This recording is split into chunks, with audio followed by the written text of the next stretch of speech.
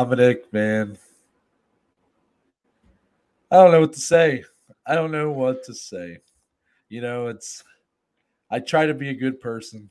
I try to do the right things. Yeah, Try to, help old ladies cross the street. of course. I try to hold the door open for strangers. Yes. I wash my hands after I take a poo or pee. I'm glad you specify though, because Yeah. some people might, Some people whatever. might do one or the other, Right. The state of Ohio has moved along to the next stage in the process of allowing sports betting into the state to be legalized. Yeah, that was words. But long-winded, yes. What's the technical terminology here, Dominic? It got passed by the House and Senate both. All that's left is a governor signature, and it is going to be House and the Senate, like the big House and Senate. Well, like the state House and Senate. Okay, I was like at Capitol Hill. They voted on this. No. Okay. I don't know shit about state politics. Me obviously. neither. We did in high school, we thought, but not anymore. They passed in flying colors. Yes. So now it's Governor DeWine, right? Right. He just has to sign off. He just has to put that little John Hancock to the paper. Mm-hmm. And sports betting will be coming to the great state of Ohio in 2022. Now, you might be wondering, well, if you're listening anyways, you might be wondering, who cares? Like, I'm not from Ohio. Well, yeah, good point. I'm about to not be either. And it's such bullshit because I've lived here my entire life. I was born and bred in this state. Yes. And right when I decide, you know what? It's time to leave the nest. Great opportunity in Louisville, Kentucky. The state decides, oh, now it's time to really push this thing forward. Right. That's why if there's a lesson to take away from this, any kids listening, I want you to get a little closer. I want you to turn the volume up just a little bit higher. Yeah, crank it. There's no benefit to being a good person. Oh, I didn't think that's where you were going with it. I want all the little kiddies to go and tell their parents that the below average Joes told them that being a good person is not worth it. Because it is absolutely ridiculous that you wait this long. You know, I every Christmas when I go to tell Santa what I want, I say, Santa, can you please make sports betting legal in Ohio? And he says, sure thing. And the fat ass doesn't do it. So, whatever.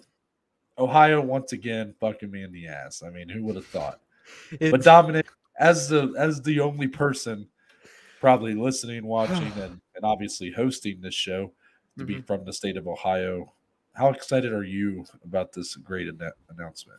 Super excited, man. I mean, we went from Ohio was the only state that wasn't legal because we have Indiana next to us. They've got it. Michigan's got it. Pennsylvania's got it. West Virginia's got it.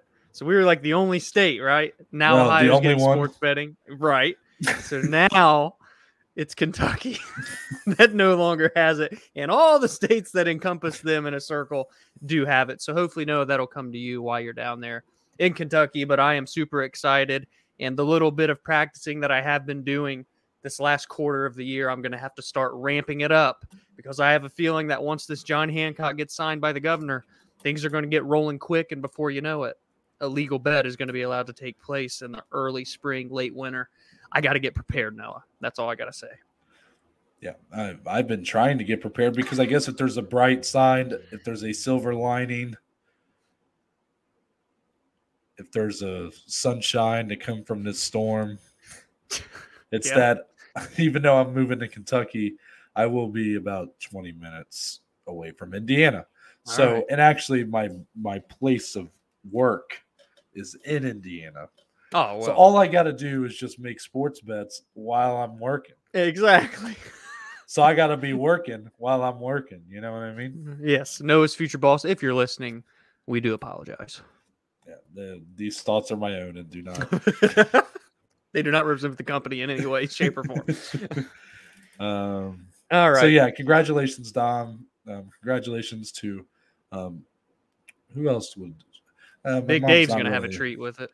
Yeah, well, Big Dave. I'm surprised. I'm surprised that Big Dave would bet on sports, considering that man has always tried to convince me that every game we've ever Yeah. watched is rigged, Yes. Right. whether for ratings or views. I don't know. He tried to tell me. This is Dominic's dad, by the way. A great man Dave Salee is, but This is a he fun tried to story, tell though. he tried to tell me when we were at Dom's house watching UFC 251. That is the Fight Island card, headlined by Jorge Masvidal and Kamaru Usman. There's glass. Well, that's because it's a building.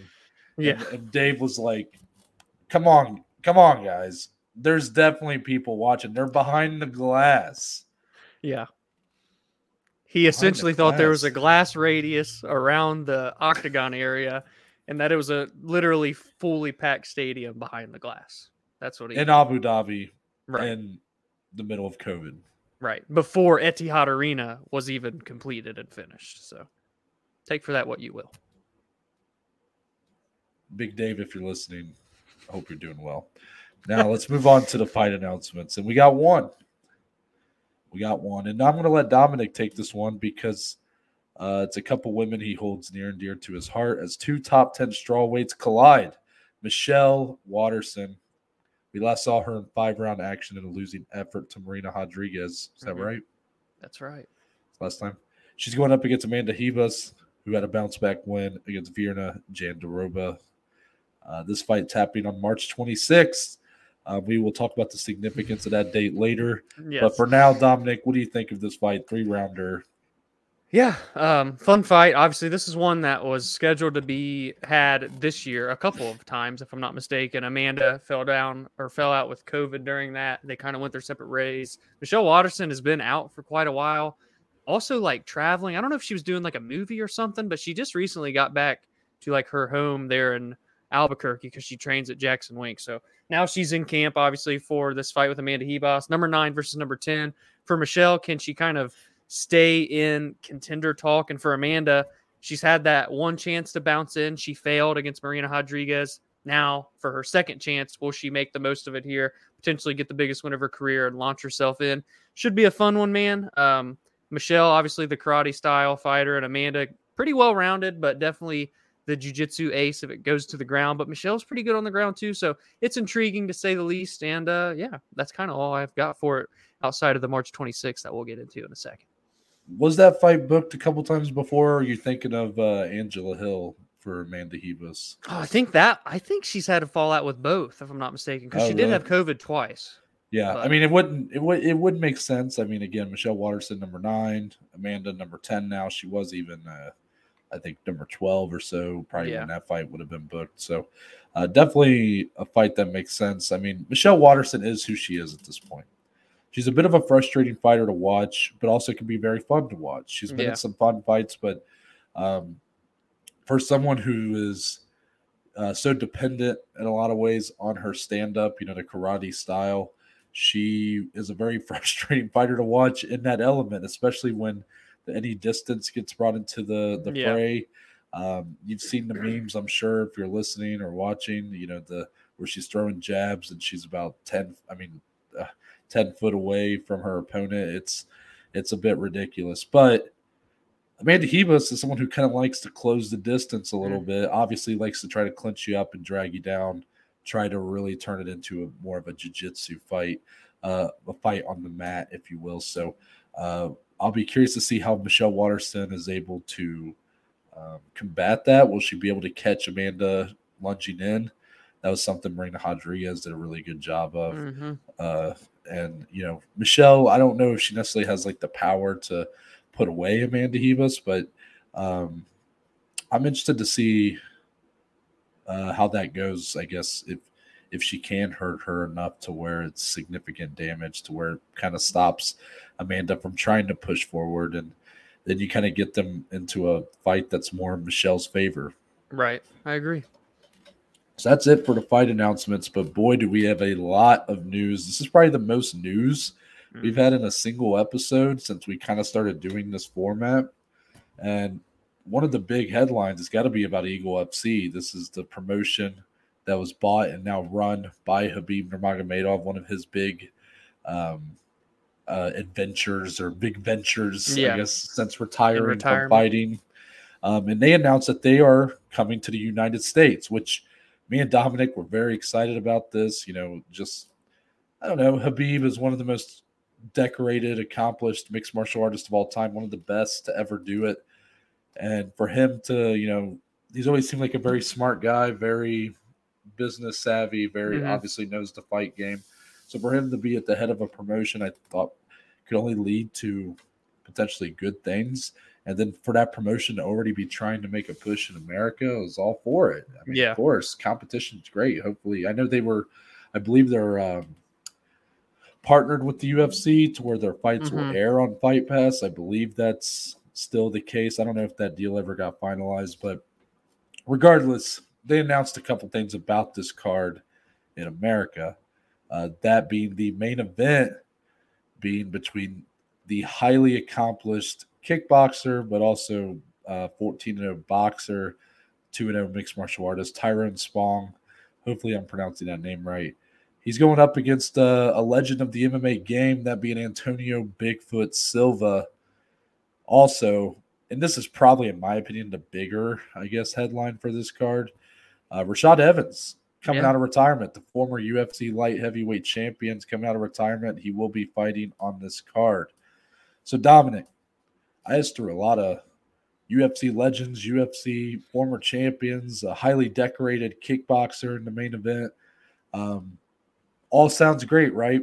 Well, what are your thoughts on these announcements, and what does this mean for your, I guess, personal interest in this Eagle FC card? Yeah, my interest was very spiked when they said, oh, we're going to come to America. I think they're going to try and do 10 events throughout 2022. This one's in Florida. And so I was like, yeah, this is awesome, as Noah said. But then they announced some details, and I'm like, the interest has kind of dwindled a little bit, at least for this card. Hopefully the other 9 are not like this. But the main event, I mean, it's kind of just not in Bigfoot Silva's favor, being that he's 42 years old, I believe, off recording, Noah said. If you count MMA, kickboxing, bare knuckle, he's on an 8-fight losing streak, 7 of which have came via knockout. And Tyrone Spong, on the other hand, has a 120-something and 7-loss record across all combat sports. And he's also 6 years younger. So that take with that information what you will. And then for the other thing, being Rashad Evans returning, he left the UFC in terms of his career at the right time. He was on a skid, no more left to prove, a legend, had the title, all these big accomplishments, Ultimate Fighter season winner. But he went out on, 3 or 4 in a row. I think all of them were via KO, TKO. I could be wrong, but I know a few of them were for sure. And I just thought, he's doing so good up in the booth with the UFC pre and post fight. That's kind of like the next wave of his career. Obviously, I think he still is involved with coaching and whatnot throughout MMA. So now he's coming out of retirement here on this card. It could be a good thing. I hope they don't really mismatch him here, because that's just something that would not be right to me. This is an organization that over there in Russia has a lot of very high-level prospects and talent, younger talent. So that's why I was so excited when they were coming to America to kind of bring some of them over here, as well as get young regional fighters from the States. But they're going the complete opposite direction for this first card, this debut card. I don't know if they're trying to go big here with this one, but I look at these two cards and I can't help but think Triller. So I don't know, man. I'm not too big on this event so far. Hopefully the others are not like this and they're more kind of catered toward the younger prospects and up-and-comers, what we see when we do the regional showcase on our Monday episodes. But I know you've got some thoughts you want to share as well, my friend. Yeah, you just nailed it on the head. This is the closest MMA booking has really gotten to Triller in a long time. I mean, you can't, for us to shit on Triller as much as we do, it would be a crime for us to sit here and say that we're still excited about this and that we're on board with it just because it's Khabib and their ties to the UFC, whatever. It would be a crime for us. And any person who is kind of having that double standard should be held accountable by the people that listen to him. I mean, this is just terrible matchmaking by all accounts. I mean, I said I gave Triller a little bit of credit with their the triad combat thing they did. I thought the fights were pretty fun. But then when you got to the top of the card, once Frank Mir is coming in and fighting this, I Yeah. forget his name now, but the very good boxer who had fought for a world title before, and he got absolutely demolished and, was wobbly on his feet. And fucking Big Dan, I think, was the one that was like, if he dies, he dies. I mean, my God. Yeah. Absolute nuts.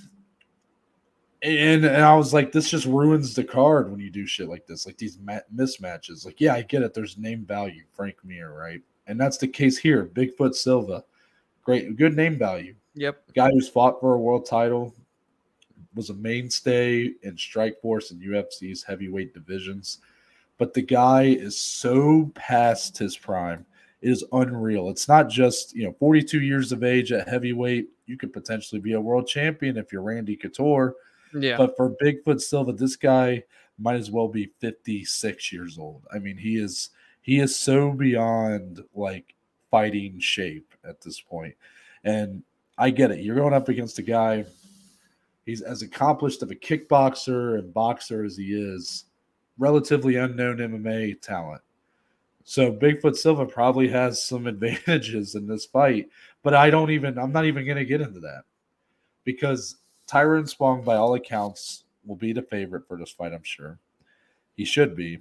And if Bigfoot Silva doesn't get knocked out, I will be shocked. And it just makes me sad because this is a guy who's,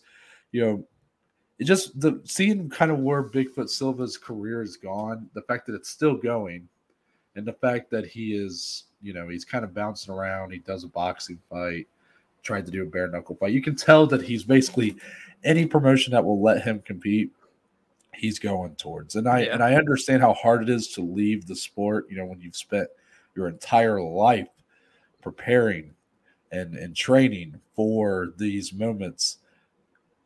But he should not, health-wise, by the eye test, should not be competing in professional combat sports anymore. Yeah, I agree. And as much as I respect and love Khabib as a fighter, this is a huge blow to him as a promoter right off the bat. I mean, putting this fight together, I just hope that nobody gets hurt out of it. That's all I want.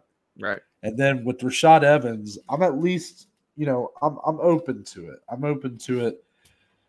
The problem is, Rashad Evans spent this retirement or coming out of this unretirement or whatever. It was kind of expected for me. He's been hinting at it for a while. He was even trying to call for a boxing match with Jake Paul there for a second, who we'll talk about in a little bit. But and Jake Paul, my God, getting the 10-8 on Rashad by being like, who's that? Because, I mean, that's as much as we know who Rashad Evans is, and I know Jake Paul probably knows who Rashad Evans is, but the truth is, there isn't really that kind of relevancy anymore for him. Right. And you saw that in that end of his UFC career where he was being knocked out pretty much every fight. The Anthony Smith knockout's a hard one. Yeah. It's a hard one to watch. For him to come out of retirement and pursue MMA is just where I'm like I would, if this was him going into that kind of celebrity boxing realm, the Anderson Silva, Tito Ortiz, well, not Tito, but what Anderson Silva's kind of done. Yeah. I would at least be more okay with it. I would say okay, it's a little safer, still get to compete. There's been a lot of rumors that Tyron Woodley maybe having a boxing match with Dan Hardy sometime next year. Mm-hmm. Maybe Rashad Evans put his name in that kind of hat.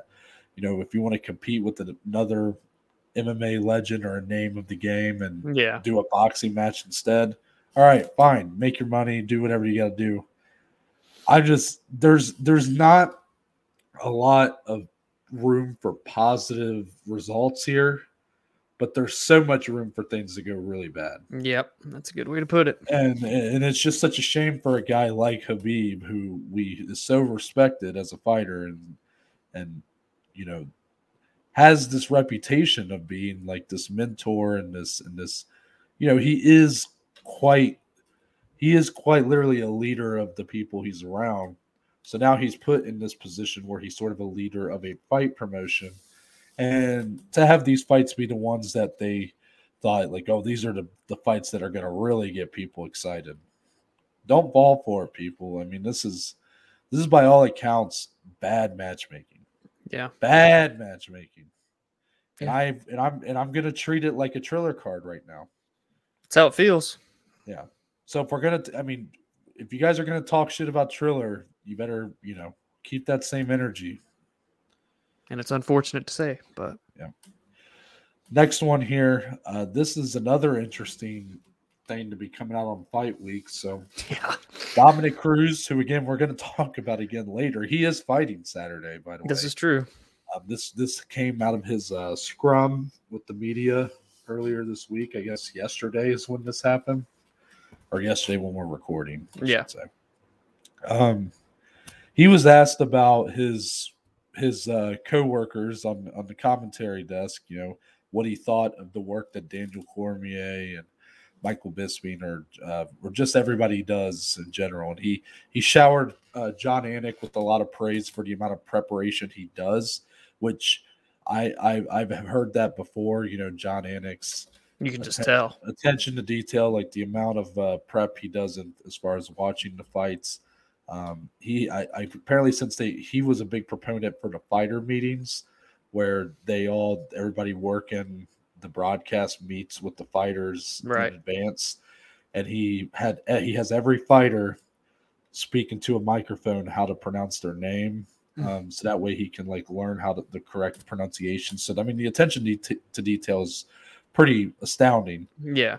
And then use that to kind of transition into the fact that he said when Daniel Cormier is on commentary, he mutes the broadcast.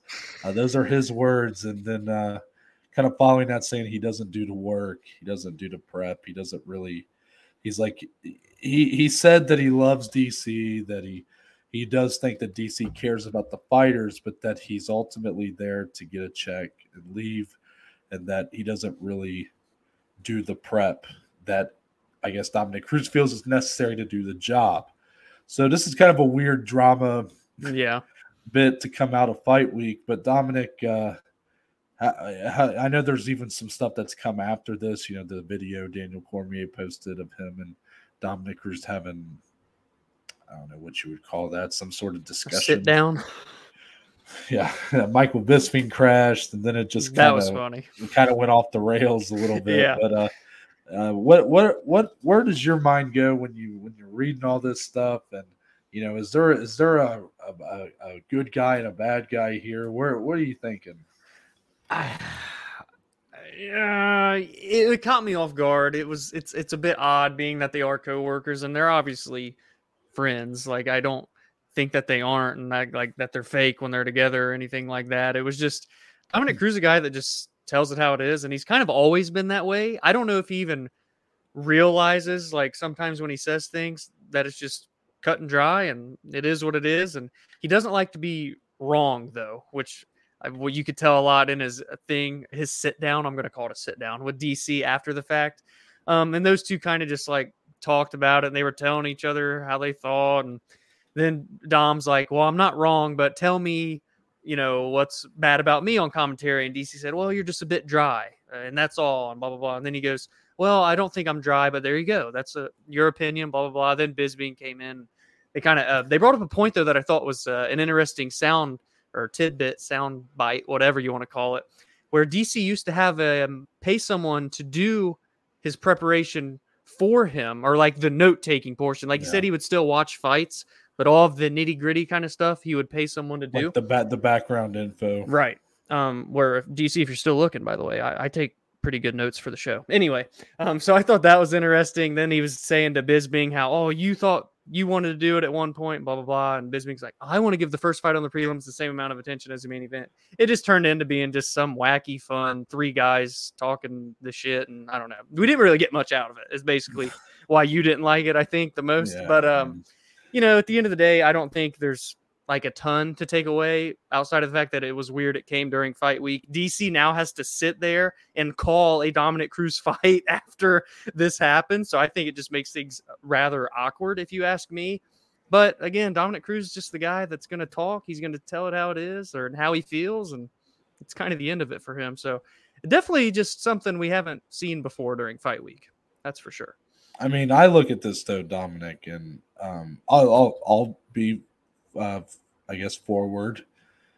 I mentioned on a previous episode that Daniel Cormier is my favorite of the fighters turned commentators, and while I still hold that opinion, you know, I do love Daniel Cormier on commentary. I like what he brings to the table. I will admit, it seemed like over the last few weeks, I don't know how far back I would go as far say that I started noticing that, you know, it seemed like every card there was one or two instances where it was like just a bit head scratching for Cormier, you know, forgetting a fighter he's interviewing's name, and I forget what fighter it was now, but it was someone who was pretty well known, and you know, one of them was Sean Brady. Yes, that's what it was. Yes, yeah. Okay. So when he forgot Sean Brady's name, I was kind of like, I mean, this is a guy that just won the co-main event. He's like one of the bigger, undefeated, bigger prospects, bigger up and comers of welterweight. I'm like, oh, well, that was a little strange. So I started noticing around, you know, with stuff like that, it seemed like maybe Cormier was kind of, what's the word, going through the motions a little bit, maybe in his prep. Yeah. And I'm not one to accuse anybody of anything. I mean, I don't know what he does behind the scenes. But I just started to notice little stuff like that. So when Cruz said this, I was kind of like, oh, like that makes sense. Now, I think, and I'm not, you know, maybe I shouldn't say it like this, but I mean, I think we can all admit, like, I mean, Cruz shouldn't have said this, right? Not like that. No. If you are really friends with the guy, if you really, you know, if you really value your friendship and your professional relationship with Daniel Cormier, I don't think that what he called hold him accountable, I don't think you do that in a public setting first. I feel like it appears that this has never been communicated to Cormier privately. Yeah. And I have a big problem with that. I mean, Cruz is very much shoot from the hip, like, tells it how it is, tells the truth. And I respect that. But I mean, come on, man. Like, yes, he was asked a question, but he was asked about everybody he worked with. He didn't have to, and I mean, you didn't have to say, like, unmute the TV. I mean, that's not really holding someone accountable. That's not love, as he was saying. Yeah. I mean, that's just kind of like, I mean, it's kind of shitting on someone a little bit. Well, and you know that when you say something like this to the media, no matter what else is said, they're going to take the negative portion and make the headlines of it, you know, and the articles and whatnot. Yeah, I mean, I saw a lot of the love part, but it wasn't that much. I mean, he said, "I love DC," and said, "I believe DC respects us fighters or supports us fighters." I mean, that's the only two lines that were positive. Everything else was, I mute the TV. He doesn't do the work, the preparation. He gets a paycheck and leaves. I mean, those are pretty big claims to throw at somebody. So of course that's going to be the headlines. I mean, there wasn't a whole lot of love in there, right? But so I didn't really agree with that kind of mindset that I guess they had, where they were trying to pick at the media. But I know they can be an easy target now. I mean, does it really matter that, like, who's at fault here? No, but I just think that that's a bad place to start, is to air this out publicly. It appears that there's not a whole lot of, like, bad blood from it. I mean, DC, based on that sit down, which, look, it's a waste of time to watch it, if I'm being honest. I mean, it's a goofy video that, like, you know, you see those two, and then Michael Bisping shows up, and it's kind of funny, but it's literally a mess. I mean, you really don't get anywhere.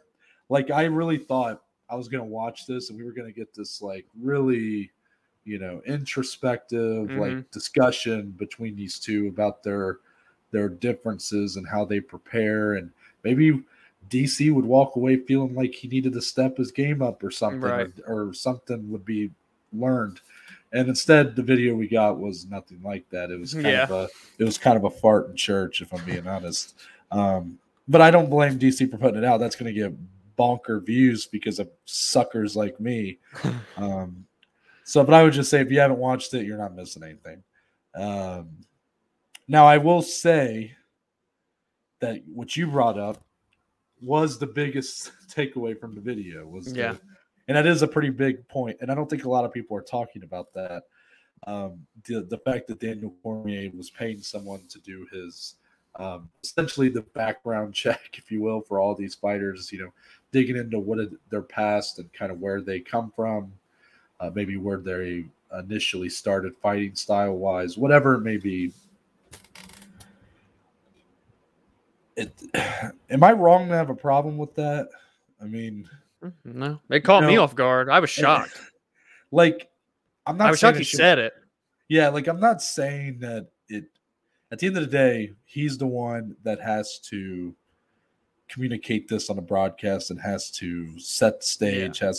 But when you have someone else doing the work that you get paid to do, I mean, it comes off like it's kind of like cheating on an exam or something. Yeah, right. I mean, it's so weird. I was kind of shocked, that it got brought up, that it was said on.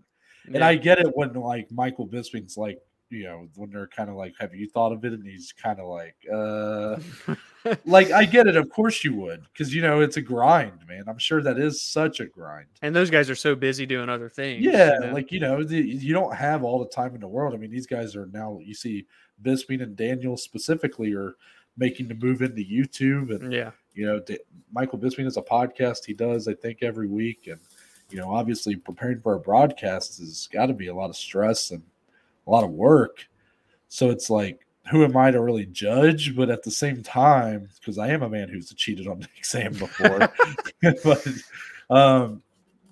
I just when he said it, I was just like, whoa, that to me was the worst part of all of this. If it's one thing to not really I don't know. When it came to you don't watch fights, I'm sure it is very important to watch the previous fights for these guys. I think Daniel, it sounds like a lot of what he does is just I called those fights, or I saw those fights live. I don't need to watch them again. Right. It's like us on here, if we were trying to, when we call back to when we talk about John Jones versus Thiago Santos, a fight that we remember very fondly, a great fight. Thiago Santos, one leg basically the whole fight, winning these rounds against Jones. But if I'm honest with you, I haven't watched the fight since we watched it in that B-dubs. And for all I know, I could go back and watch it, and I might score it for Jones. Exactly. Now that the the immediate, I don't know, the when you watch it live, you need to watch a fight more than once to truly score it. So when we're like, oh, I think John Jones has lost multiple fights in a row. Well, maybe we don't should go back and watch them. Yeah. So it's just for a guy to be put in a stage where he is commentating the card. It's a bit shocking to hear. I just overall, I think the paying someone part is definitely where I'm kind of like it started with me being like, okay, Cruz, that was a bit of a dick move. And then Daniel's like, paid someone to prepare. And I'm like, I can't root for anybody in this situation. I'm like, you both kind of shitty because you get paid to do this job and you're basically paying someone else to do the work and preparing you for that job. Mm-hmm. I don't know. That seems a little iffy to me. Yeah, a little fishy. Yeah. Any final thoughts on that one, Dominic? Do you think these guys are going to be able to sing Kumbaya and sit by the fire anytime soon? I saw someone tweet that clearly the next fight night, these three need to be on commentary and no John Anik or Brendan Fitzgerald. Oh. So obviously that won't happen because they're three of the fighter analysts, but still, it was just a cluster, man. And Bisping was just the comedic relief we needed in there, I suppose. Yeah, I will say the A team, as they call it, will be on commentary Yeah. Saturday. So it'll be Anik, Rogan, and Cormier. So, um, a lot of has been said about the Rogan Cormier combo, especially. But I'll be curious to see kind of how it goes Saturday now that this has been brought up. And especially during the Dominic Cruz fight. Yeah. Now here's some stuff we missed before we get into UFC 269. And that starts with a little bit of boxing. This is actually Dominic's favorite topic of the day. He said, Noah, I want you to make this a headline. And I was like, Dominic, the people would turn on us so quickly if we did. Do you know how much it hurt me to put them in the thumbnail again for this video? Oh, you did?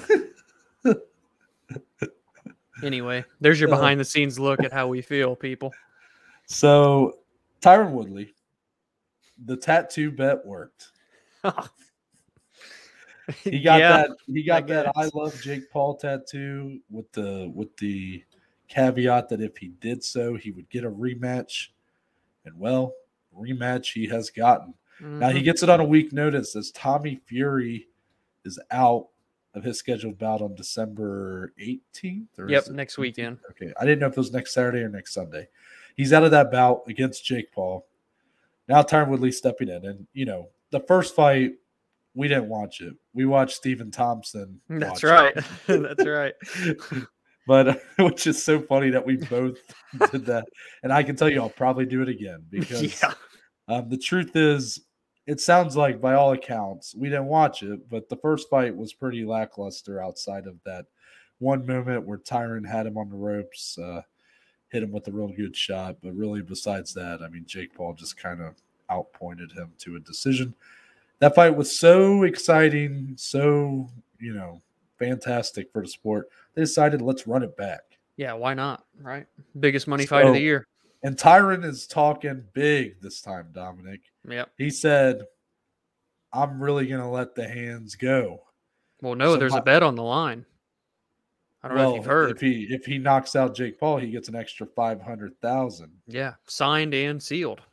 So, Dominic, with all those elements being brought in, is Tyron Woodley going to let the hands go against Jake Paul? I just spit when you – I don't know. Fucking shit. I don't know, man. I was so upset. You're actually considering it.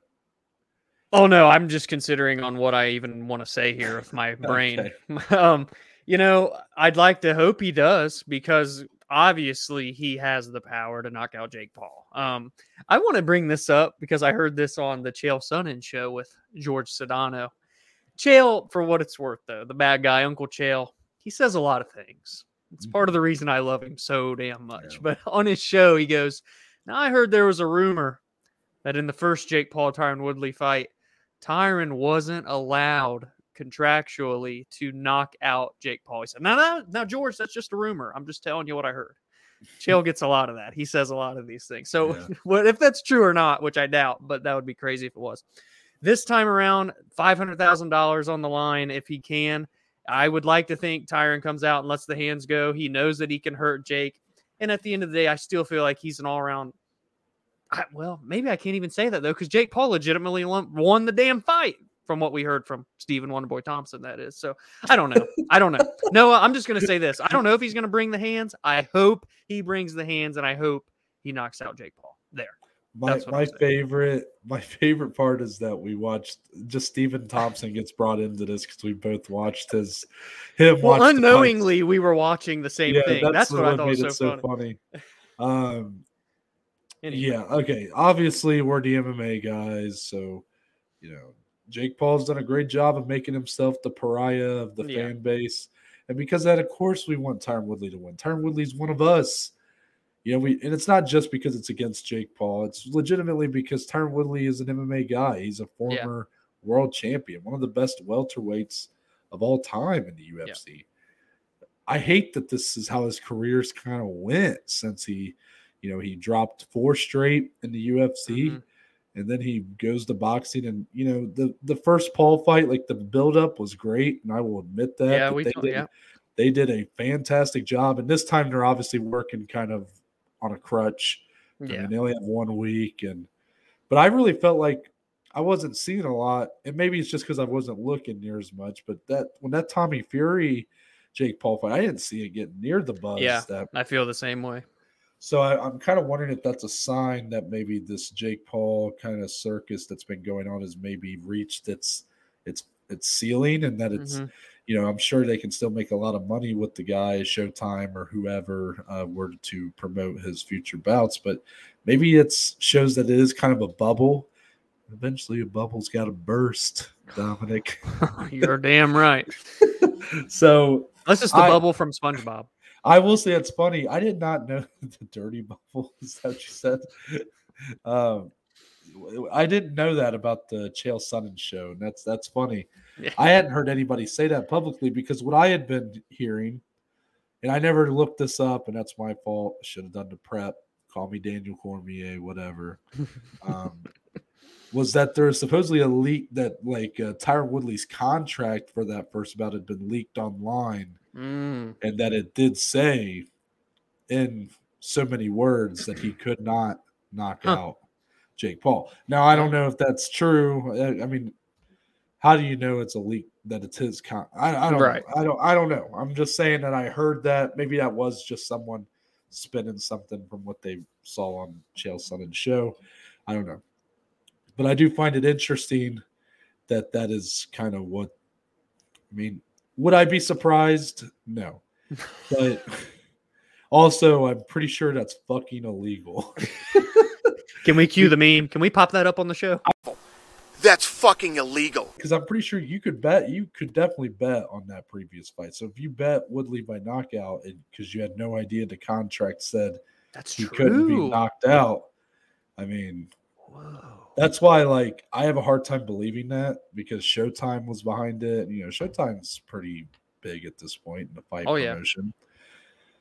So I don't know if I believe it. I just think what's more realistic, that Tyron Woodley wasn't allowed contractually to knock out Jake Paul, or that he just didn't let the hands go really like he has shown he hasn't in the last bit of his MMA career. I get it. You're fighting Jake Paul, a guy who's still a novice boxer, but he did kind of what Tyron does, at least that we've seen over his last few fights. And that's why I have no doubt this fight will go very similar to the first one. I don't see Jake Paul knocking out Tyron Woodley. If it does happen, I'll be very sad. But for Tyron, for this fight, I just think it's going to be kind of a rinse, repeat, recycle, whatever, first one. And then we'll move on. Well, I like this second bullet here anyways, Noah. Yeah. So we mentioned Waterson and Hebus. That was happening March 26th. And what's interesting about that is that looks like it's going to be the first fight night in 2 years. Yeah. To be located outside of either the Apex in Las Vegas or Fight Island. Yeah. And it's coming. Come on. I'm getting to chills. Columbus, Ohio. That's damn right, Noah. Knock on wood. Yeah, knock on wood. And the main event of that card, by the way, Jan Blachowicz versus Alexander Rakic, however you want to say it. You can say it both ways. But it's by all accounts, might be a great fight night. And Dominic, might I just say it feels pretty good to be emphasized, to be, we're the prize here. That's right. Damn right. So, Ohio, baby. But here's my question. Obviously, we're excited about this. We will be attending this if it happens. This is March 26th. Again, you even mentioned off recording. Every other fight night up to that point is still going to be in the Apex. Yep. That's where they are booking right now. So it looks like March 26th is the first. And I will say Aaron Bronstetter had an interview with Dana White, and he kind of asked him about this. He said, is that the first of what's going to end up being just events around the country instead of just doing the Apex? And Dana basically gave that answer of, I'm focused on next week. I'm not really focused on that. Things change so quickly that you never know. But I'm going to ask you, Dominic, is this a sign of the times? Are we finally getting back on the road? And is the UFC going to be traveling to basically locations week in and week out over the course of, I guess, April to then on for 2022? Yeah, that's a good question, man. This would be almost 2 years to the day where they were supposed to have the Columbus car that we had tickets to, got canceled when the world essentially shut down. So that's why I think they want to kind of start with Columbus, kind of pay it back, which makes sense. I'm still like in a bit surprised that they would do it, but it's fight night, so it's not like a huge deal anyway. So it makes sense. But then moving forward, I had the same thought going through my head. I'm glad you brought that up. It should be a fun discussion because I feel like they really are comfortable doing the shows at the Apex, and you got to think it saves so much time and resources and money for them to have it in-house, but they're still losing out on a gate. And, Nationwide Arena, for example, if it's in Columbus, that's 15, 16, 17,000 people, sure to sell out because events are never here. They're never in Ohio or even this tri-state area, hardly ever. I mean, for crying out loud, this one back here was the last time they were in Ohio. That was in September of 2016. I just shook my whole desk. I'm sorry if anybody got dizzy. So it would be interesting if they kind of start with Ohio and start trickling them out like they used to do. I mean, fight nights literally are all year long, and the UFC, it's kind of crazy that we've been looking at it for a year and a half now just in Vegas, and it seems so simple. But when you really look back over the years, you're like, damn, they would travel every week all across the country, all across the world, and it's like mind-boggling to think about. So I would be curious to see if that's what they want to do. I enjoy the Apex. I enjoy the fights with no fans, but I will say I've really started loving having those yelling, screaming fans, and I hope I'm one of them come March. So if they can begin to branch back out, I hope that they do, so long as it's beneficial for them. Obviously, it's great for the fans. Everybody's going to want to start attending these again. The more events they start having, the more that we could potentially reach out and go to and be a part of as well. So that's just selfishly me thinking. But at the end of the day, it's a lot for the UFC, but something they are not, like, they've done this for years at this point. So maybe they're going to branch out, say goodbye to the Apex, man, and for Ohio to potentially be the start of it. That's pretty damn cool. So you do think that they're going to... I guess it is a yes and no question. I mean, it was a good answer to give your thoughts, but I'm just, as far as, is that going to be the, are we done with the Apex for the most part after March 26th? I think we will be. I think this will really kickstart it. And maybe not a week, every single week, but it's going to start kicking them off, and kind of a snowball effect, I think, is what I foresee happening. Yeah, I will agree with you. I might even say my answer might even be less than what you're thinking. I think you might see like one a month for 2022 be in, a location outside of the Apex, and then maybe sometime 2023 they'll start really going back to that kind of schedule they had before COVID. A London show has been rumored, and London's been such a volatile location with their COVID restrictions. But, that's a card that's been rumored to happen, I think, the week before. I think it's March 19th. Oh, okay. Yeah. So, well, I guess that's not happening then, right? Because they put Let me look at Mark's thing while you talk. Well, regardless, that's a card that's been rumored, and there's so many locations that they can do. There's probably a couple others. I don't know the other locations that got canceled. Yeah, because I know Columbus wasn't the only one. Right. Obviously, Brazil, kind of. Yeah, there was that card that Woodley was supposed to headline with Leon Edwards, and I can't remember if that was in London. It was okay. So London obviously would be a prime target. There's definitely some places that they would probably look to go, and it'd probably be those places that they had to cancel on in the first place. Yeah. I just think it's cool. Columbus, I know Ohio, what's there good about Ohio? If you live outside of Ohio, you're always like kind of, what is that state? Is it hot? Is it cold? Is it north? Is it south? Who knows? Apparently everything's looking up for Ohio now. But yeah, Ohio is just on the up and up as I'm leaving, right, which is fantastic. But no, I will no doubt be in attendance with Dominic on March 26th. And maybe, what? Might have some good content for you guys when we go. That's right, brother. Yeah. Following that, Holly Holm. In case you guys didn't know, as great of a career as she's had in MMA, only surpassed by her boxing career. Mm-hmm. One of the best women's boxers of all time, and she is now going to be enshrined forever into the Boxing Hall of Fame. She is a member of the 2022 class. This is a pretty big class. Miguel Cotto's on there. Roy Jones Jr. is on there. A great class. And she gets inducted. It's awesome. It goes to show, I don't think a lot of people realize in the MMA like atmosphere how great she was, but she was like a multi-weight, multi-time world champion. And then she comes over to the UFC and utilized that to become a UFC champion with the help of a very good kick, by the way. So shout out to Holly Holm, an OG of women's combat sports, and very well deserved.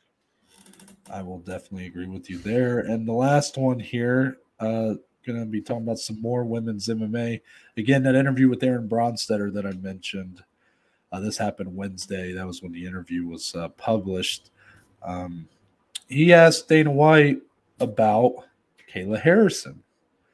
And now previously, when they talked about Kayla Harrison, the discussion seemed to me to be very much like Dana was saying, oh, Kayla should probably stay in the PFL. Mm-hmm. She makes that much money to beat up on talent that is well below the caliber that she should be fighting at. You know, if I was her, I would stay there. You don't want to fight Amanda Nunes, you know, this or that. Kind of it's a bit of like a backhanded compliment, if you will. But it was definitely, a lot of people called it out as being like, you know, just hardball negotiation or whatever tactics. And that might be the case because he confirmed in this interview that the UFC is negotiating with Kayla Harrison as we speak. They are in talks. You mentioned she will be in attendance. That's what it looks like. For UFC 269. And, you know, that's cool.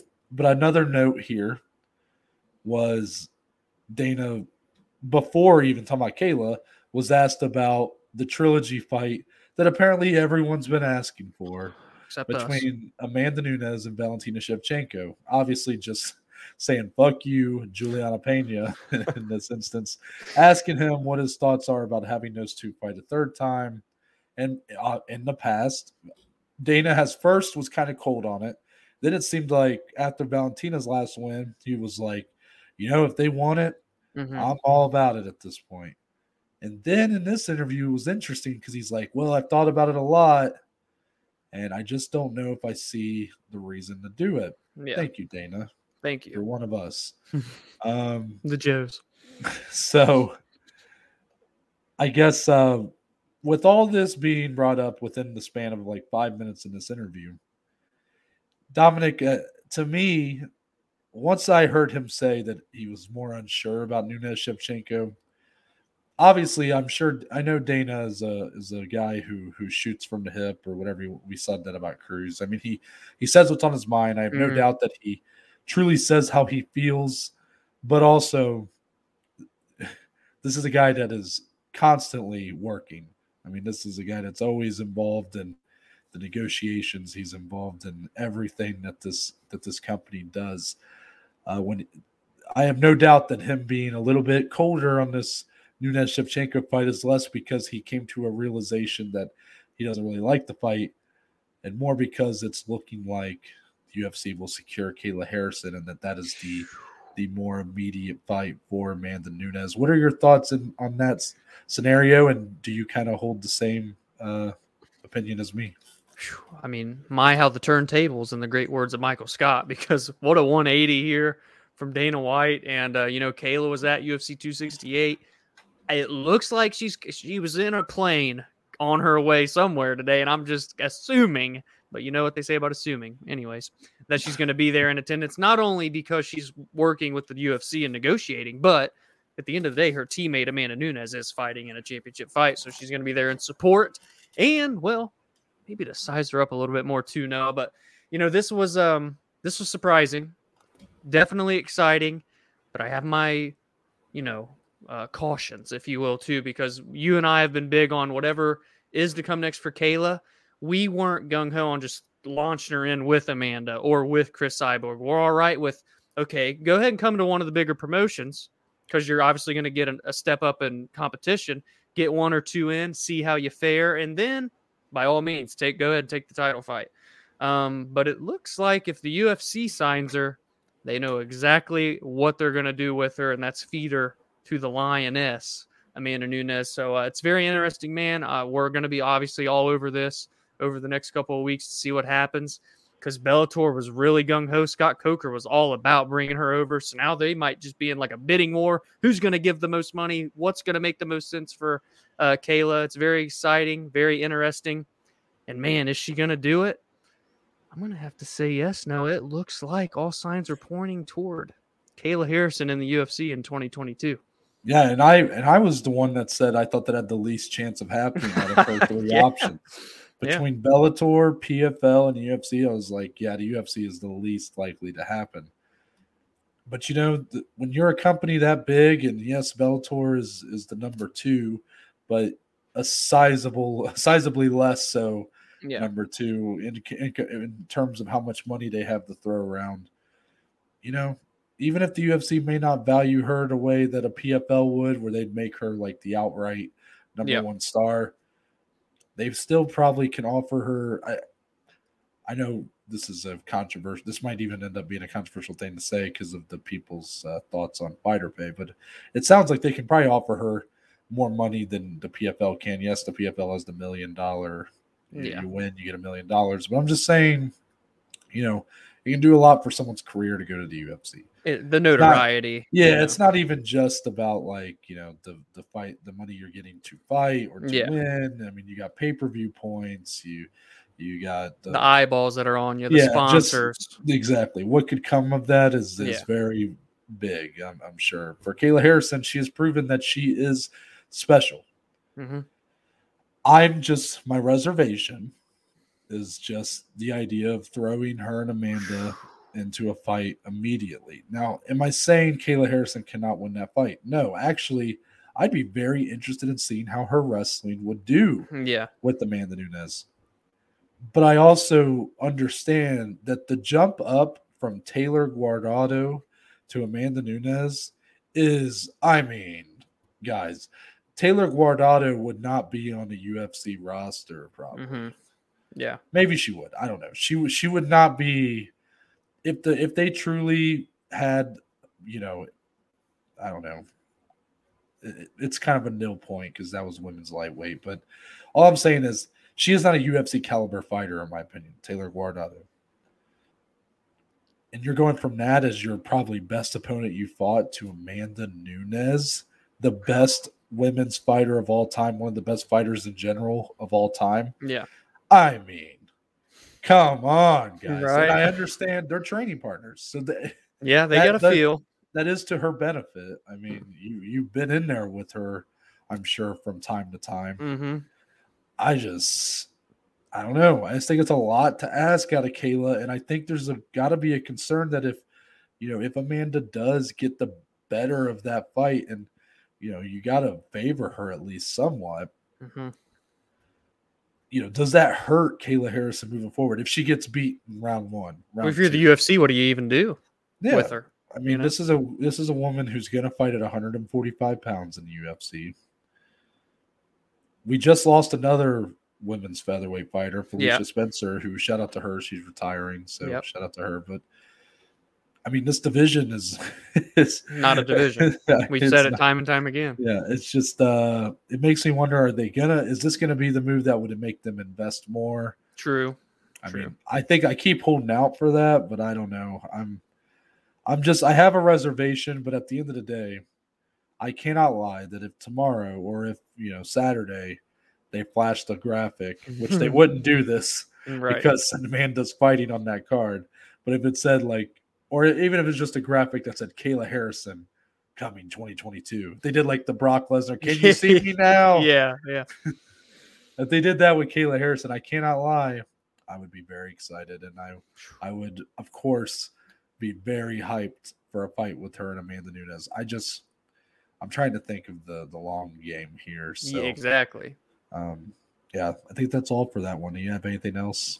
Are you telling me it's time to actually talk about UFC 269? UFC 269 happens this Saturday. Ooh, I'm ready to run through a brick wall. We start with this main event, the main event that I have been waiting to talk about. I mean, I have been waiting for this day. Rolling up the sleeves, Noah.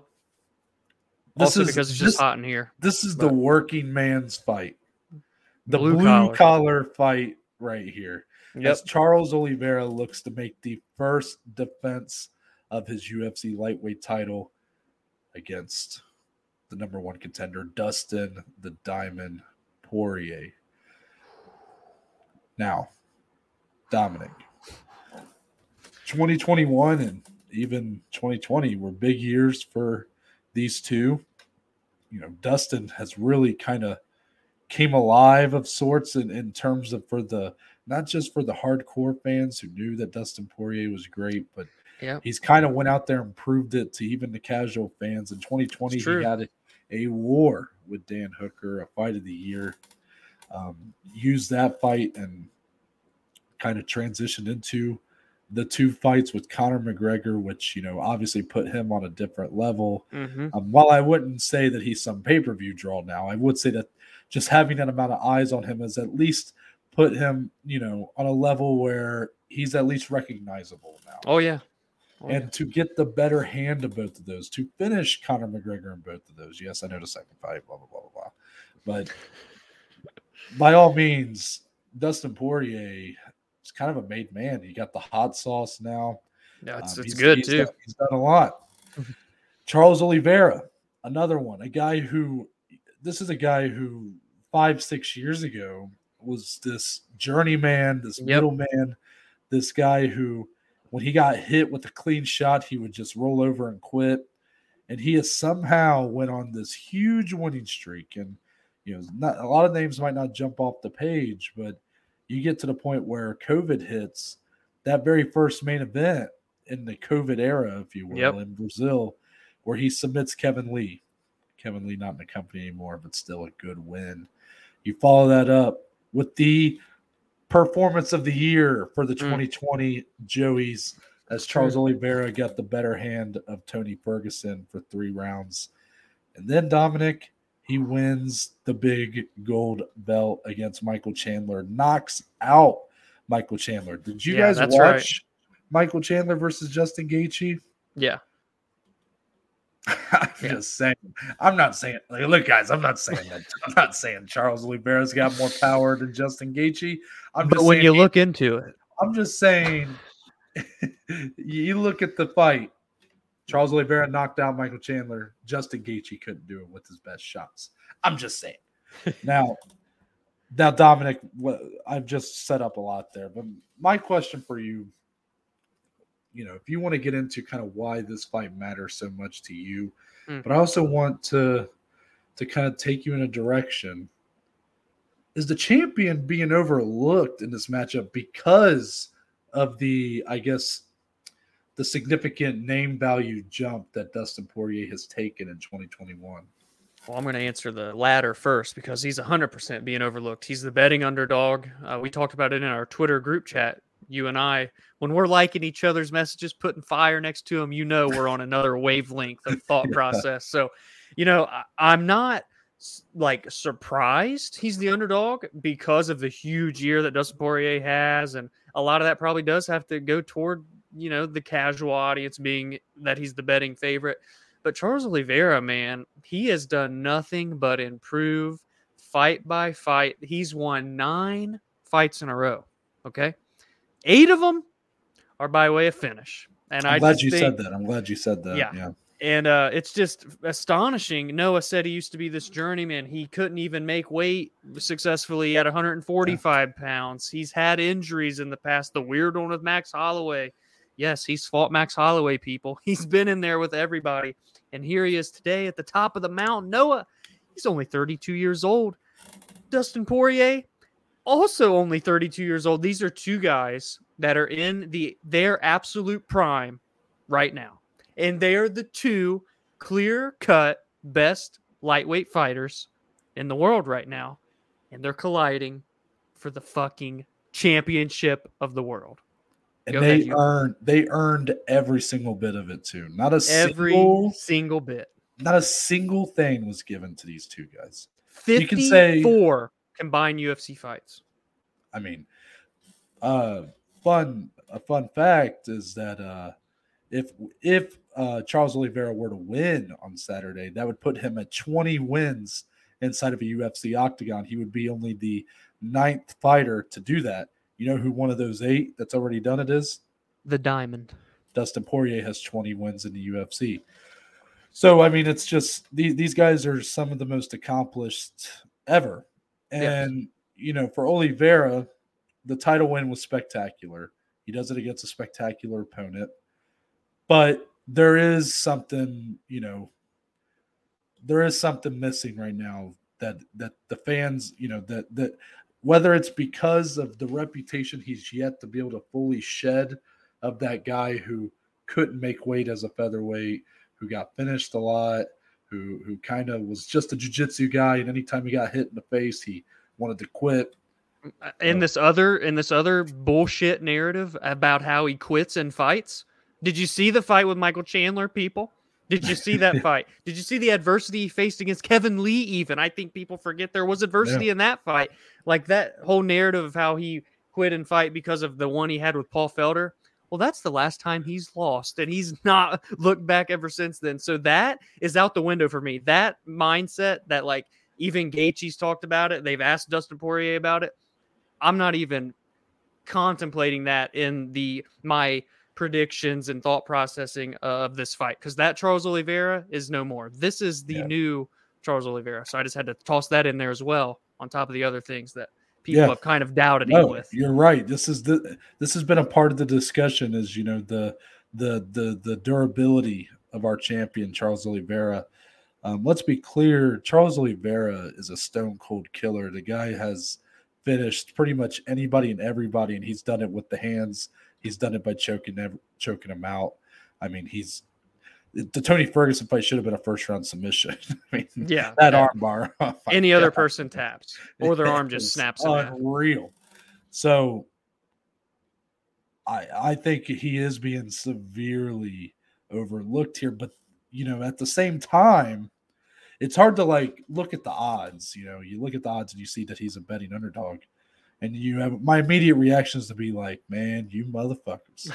Like, you motherfuckers. Yeah. You really going to sleep on this man? But then you look at who he's fighting. Dustin freaking Poirier. He's fighting Dustin Poirier. And, a part of the reason why I think that narrative keeps being brought up, Dominic, about, Oliveira's past, the fighter he used to be, is because Dustin Poirier has never been that fighter. A dog. Yes. Don't get me wrong. He's had his ups and downs, whether it was when he was a featherweight, when he fought Conor the first time, or even as a lightweight. Remember when he got knocked out in the first round in like a minute by Michael Johnson? Yeah. Michael Johnson having one of the most amazing careers for a guy who never made it. Yeah. Like crazy. But he's never been a guy who's looked at as like a quitter. He's never looked for a way out. He's been in so many wars in his career. And for the most part, he's gotten the better of those wars. And that's a very, necessary point to make. I mean, look at this guy did take out Justin Gaethje and Eddie Alvarez and Conor twice. And I mean, Dan Hooker. Anthony Pettis. Anthony Pettis, yes. I mean, the resume speaks for itself. Yeah, it's crazy. And it's not just an Oliveira. I hate when people use they try to tear down one guy to build up another. That doesn't need to be done here. Sure, Oliveira has that past and whatever, and you can say whatever about his resume. The reality is Dustin Poirier's resume is better than probably any fighter in any division, especially for a guy who's never won the belt. Yeah.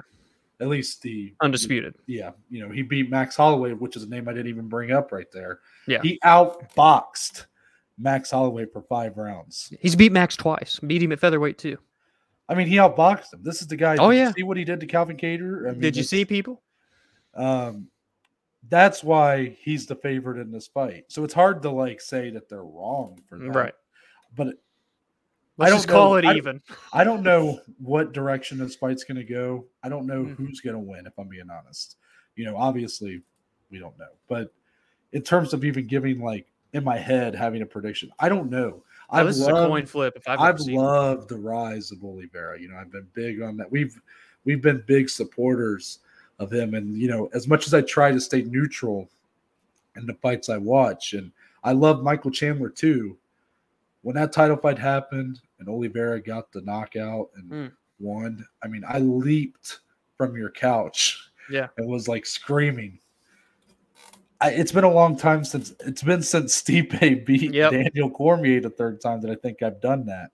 So obviously his rise has had a big effect on me. But man, Dustin Poirier, that first fight in 2021 with Conor, the second fight overall, when he knocked out Conor McGregor, it gave me the opposite reaction. It left me fucking speechless. Me and our good friend Tyler Porter, who is a big Conor McGregor fan, and Dominic decided in a trance. He decided to rub it in unintentionally. No, you really didn't. You just said like, "Oh my god, he did it." I couldn't believe it. Yeah, you had that reaction. Then I was like speechless. Yeah. So it's like one guy just completely left me like couldn't react at all, couldn't say anything, and one guy had me at like an emotional high. And that's not because I like or dislike either guy anymore. I love both these guys. It's just they have given me such diverse yet equally impactful reactions this year. And while I can't predict a winner, I think I can say with pretty much 90% certainty in my heart, this fight doesn't go 5 rounds, Dominic. Are you going to go that far? Like, do you not want to go that far? I can't see it. During my notes and when I try to make my predictions, we don't give them on air anymore, but we still have our predictions in mind. And I'm just like, how is this going to go? And every kind of outcome that I put through my brain, none of them go 5 rounds, man. The way that these guys fight and the way that they're going to counteract with each other, and they're just finishers to the core. I mean, that's Charles Oliveira specifically has 19 wins, as Noah said in the UFC. 17 of them are via finish. He doesn't. What is the distance? Charles Oliveira don't know what that is. I will say if it does go later rounds, and I'm not knocking on the heart of Oliveira, that narrative I already discussed, but you still got to lean toward Poirier because we've simply seen him in these dog fights. We've seen him go 5 rounds. We've not necessarily seen the 25 minutes of Oliveira. We've seen 15 damn good minutes, but the extra 10 is a whole nother ball game. So it's going to be just a dog fight if it goes all 5. But no, I don't see it. I can't. I simply can't.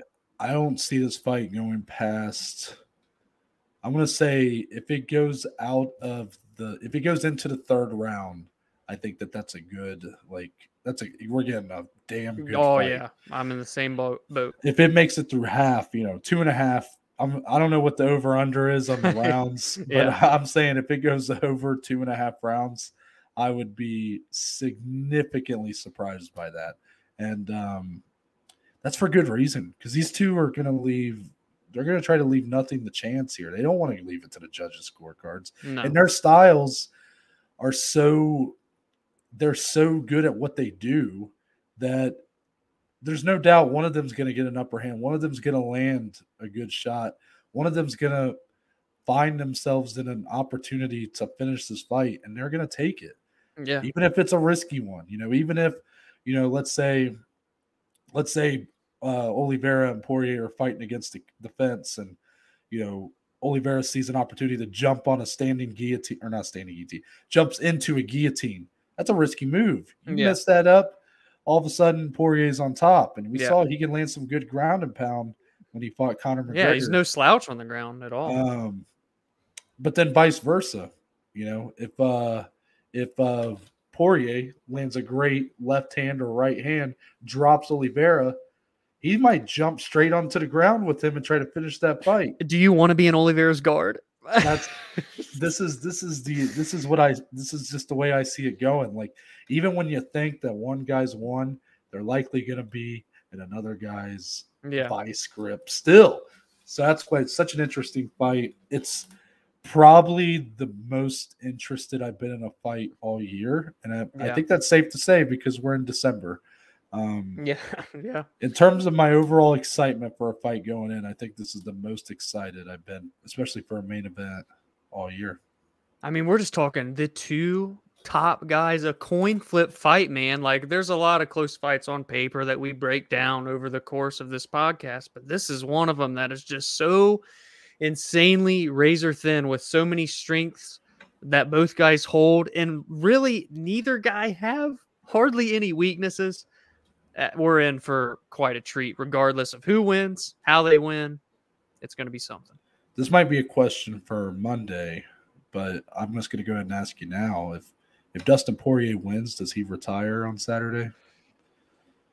Prior to media day, I may have been very strongly leaning toward yes, but he had an interview with Bisping with BT Sport, and he kind of laid out and made it clear that no, if he wins, he does want to defend the belt. And he said he still has a vision of making one appearance at 170 pounds. But what he did say is that regardless, I'm not going to be as active. I'm not going to be a 3-4 fight per year guy after this one. So take that with what you will. And I told our friend in our group chat, like, I said, go watch that interview. He kind of laid it out, but take it with a grain of salt, right? Because at the end of the day, if this is a war and he gives it his all and he gets that belt, that he says time and time again, this is the one thing left to check off the list. I'm still leaving that possibility open for Poirier regardless. Yeah, I've not been one of those people that thinks he's going to retire. I know that that's been out there and for good reason. But I've been one of those people that thinks he's going to at least defend, if he were to win, I'm saying on Saturday. Yeah. I think he will look to defend that belt at least once. If he loses, I'd be interested to see kind of what would be next for him. That's a Monday discussion, though, so we'll leave that for then. Fair enough. Co-main event. I love this headline. The Final Boss. If you guys have ever played a fighting game, or really, I mean, any game, there's always kind of a final boss or something. Yeah. But fighting games specifically, I'm going to talk about Mortal Kombat, a game that I've played a lot. Dominic is unaware of that game, of course. So I'm aware. You can mute your mic if you want to. Sit this one out. That feels weird. I can't even hear like any background noise. It just goes dark. So with Mortal Kombat, the final boss is Shao Kahn. And for those of you that play Mortal Kombat, you probably just had this little tingle go down your spine. You're just like you just felt this little gust of wind against your ass, and you're just like, I don't like it. Yeah. Shao Kahn is the biggest son of a bitch that has ever been. He's there is not a cheaper piece of shit character than Shao Kahn, because in order to beat him, he basically forces you to find one thing that you can spam on him for the entire fight. And then by the end, you just don't even feel that accomplished. You're like, they really didn't earn it. I just kind of found something I could spam on him. So it's like, even when he loses, he still wins. That's kind of like Amanda Nunes here against Juliana Pena. Now, before we get too deep into the discussion, Dominic, right? We do have a viewer question. Now, who does this gentleman go by? This message is from none other than our good friend Harry Balzania. Hey, fellas. I was just wanting to know if you guys think that we have a better chance of seeing Juliana Pena winning this weekend or us finding girlfriends next year. Thank you, fellas. Thank you, Harry, for submitting your question. Dominic, you want to lighthearted to start the discussion? Harry, I got to say, those are both options you give face insurmountable odds. I'd love to see the betting on that, but I'm going to have to lean in Juliana Pena's favor there. It's been a tough few years here for the Joeys, and I know for you, Harry, as well. So, my thoughts are with you in this kind of journey throughout your romantic endeavors. But Noah, what do you think, Pena or Love, Mr. Brett Michaels? Brett Michaels. You're right. The odds are insurmountable, right? It's something that it's a pipe dream, right? Yeah. But I'm going to be honest. I think there's a better chance that we all get fucking married in 2022 than Juliana Pena wins this fight. Yes, that's right, people. Clip that if I'm wrong. You know, you can expose me for years to come. Do the shit you guys have been doing to Colin Cowherd all week. Dominic, the question here, I've done this so many times at this point. When Lauren Murphy shits the bed against Valentina Shevchenko, and I feel stupid for asking you before the fight, well, Dominic, what should be, you know, if she were to win, what does she got to do? And you kind of fumble your way through it because let's be honest, there is no fucking way that she's going to win that fight, at least without some magic happening, right? Right. You know, like Which we've seen. We've seen.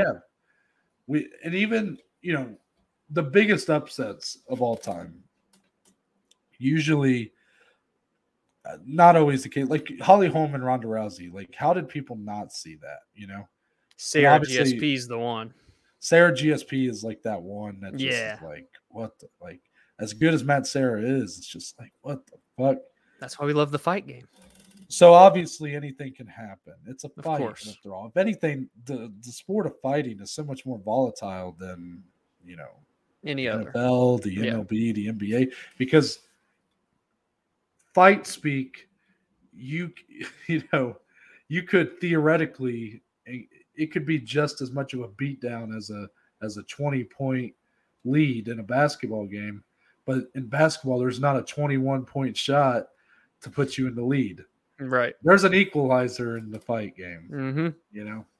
So with that, Dominic, I'm not even going to ask what Juliana Pena's game plan should be. I think it's very clear. She's been submitted by Jermaine Durand to me, of all people.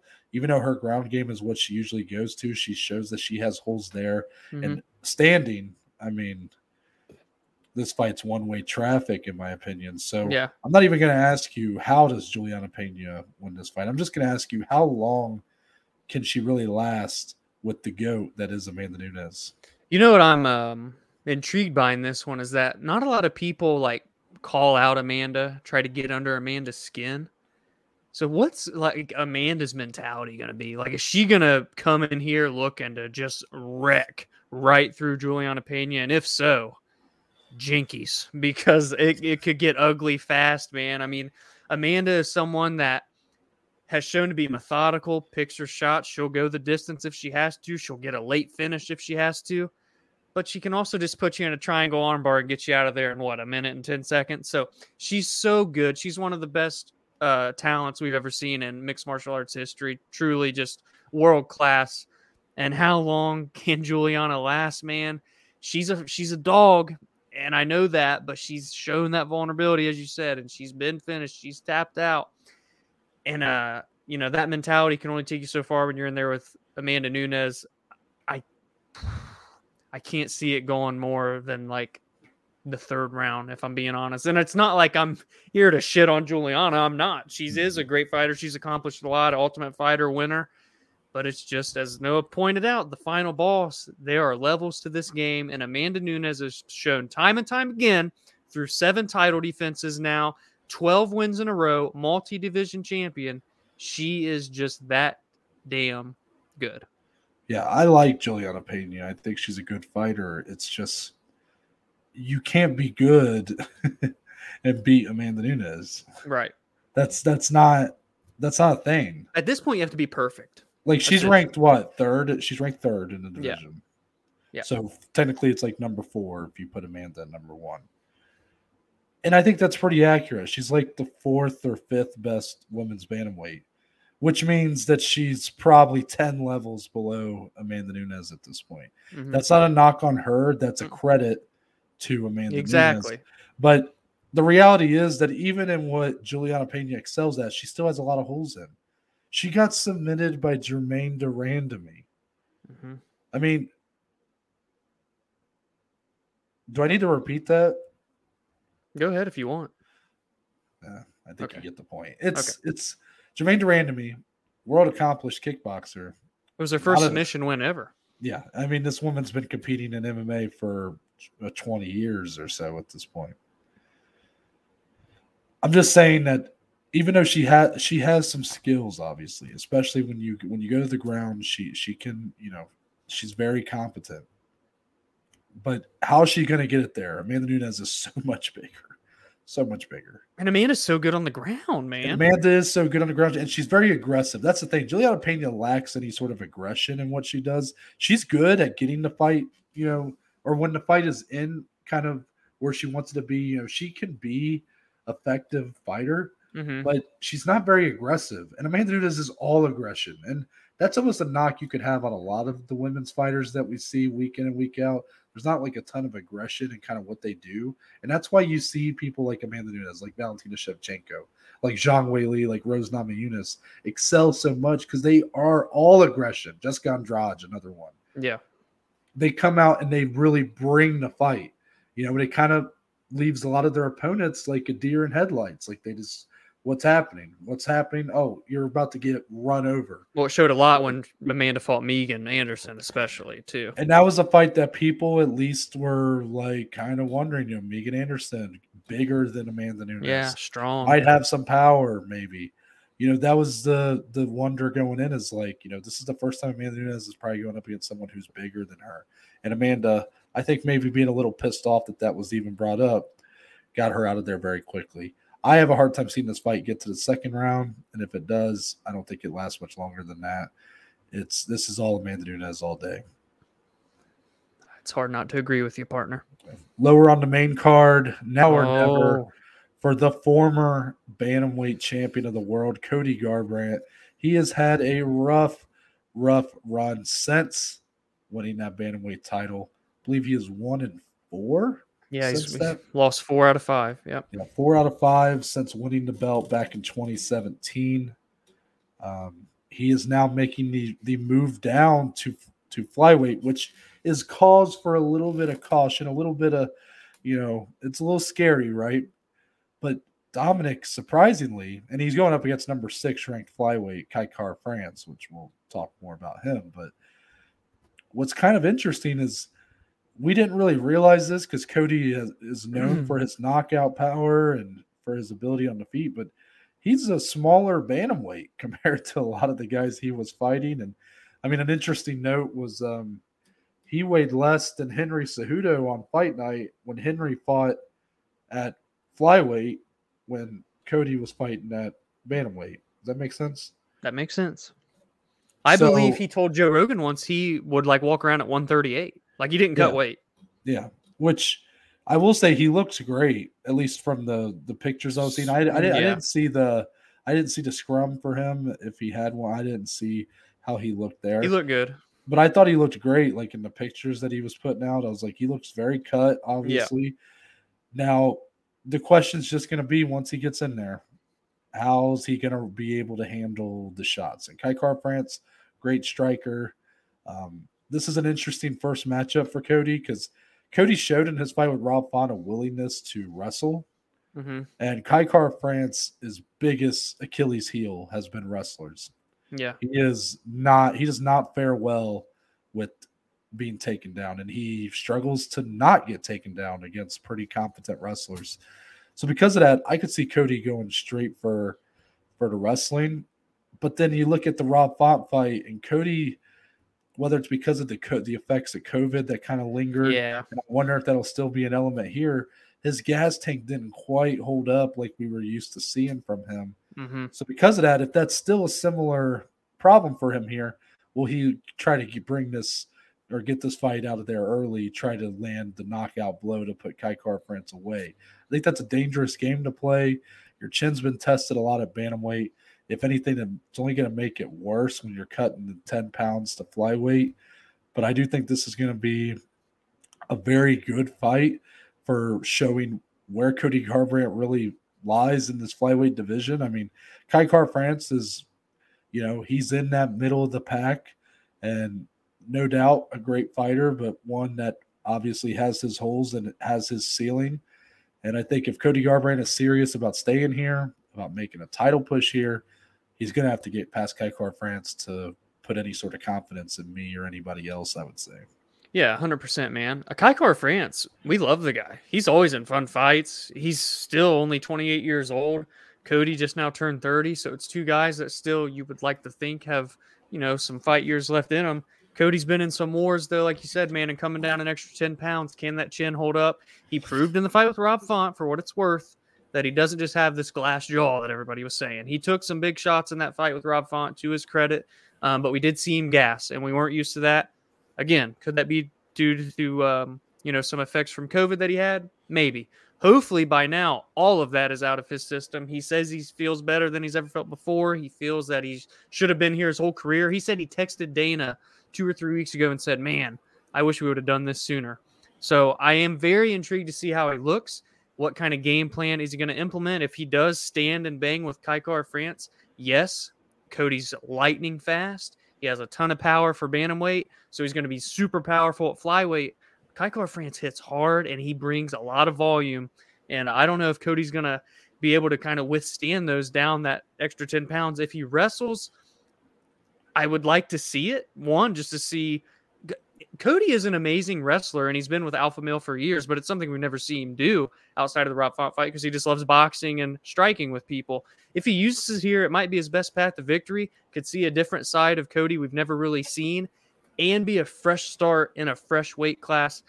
For him, if he comes down and can starch or run through Kai Kara-France, let's be honest, people, he's likely going to be put into the winner of Figgy Moreno, assuming they don't have something crazy happen in January, like another draw or some shit. And that's just how it is, because Cody was originally supposed to fight Deiveson Figueiredo, for those that remember, until he had COVID.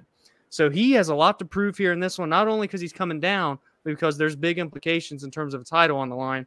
Kai Kara-France, he's looking to get the biggest win of his career and kind of just halt this guy Cody trying to come down and take what's his, I guess, if you will. Yeah, I'm sure guys like Askar Askarov and Alexandre Pantoja are going to be upset to hear that, but it's the reality. Yeah, I mean, Cody Garbrandt's going to be the biggest name in this division immediately, and with the win, putting himself in close to the top 5, there's no doubt that I would say if he wins and does it in an impressive fashion, which is that is an element, like it should be an impressive win, then I think you look at him fighting the winner. And for Kai Kara-France, let's not, look over the fact that if he wins this fight, I don't think the same is on the table. I don't think he leapfrogs either of those two guys I just mentioned. But no doubt a win over Cody Garbrandt, and he's put in the talk. He's right back to where, he lost some momentum, I would say, over the last year and a half, 2 years, but no doubt he's right back to in that discussion with the top of the division. Yeah, I agree. Now let's get into the rest.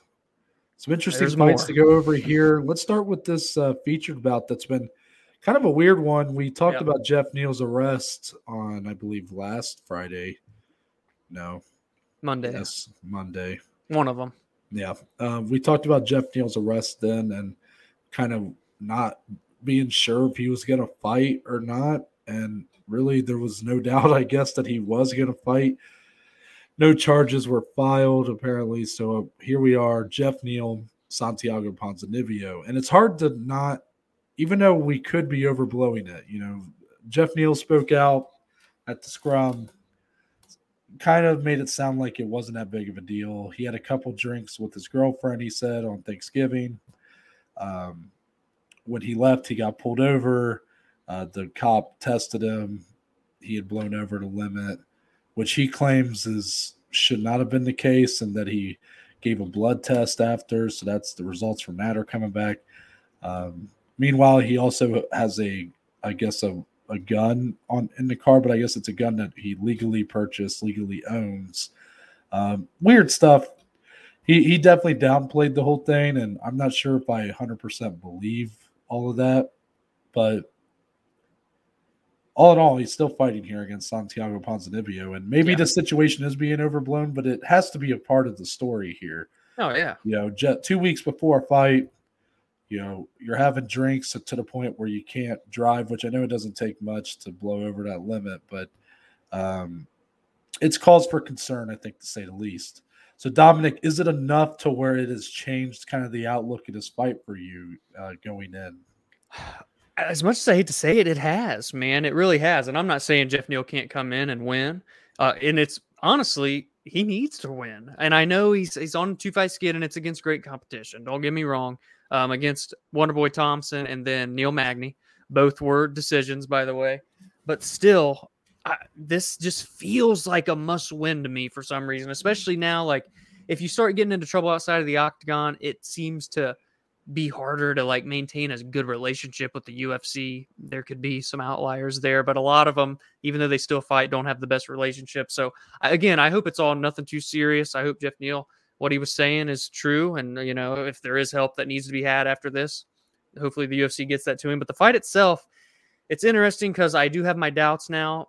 But you pointed out off recording, and I couldn't help but agree with you in my head that Ponzinibbio, you know, bounced back. He lost his return fight to Li Jingliang in brutal fashion. Then had a fight of the night and one of the best 3-round fights of the year against Miguel Baeza. He won that one in a dogfight. But it's not the same Ponzinibbio that we saw before the injuries and the illnesses. A guy that was really tearing through the division, looking like a future champion, a future title contender. It's not that same guy.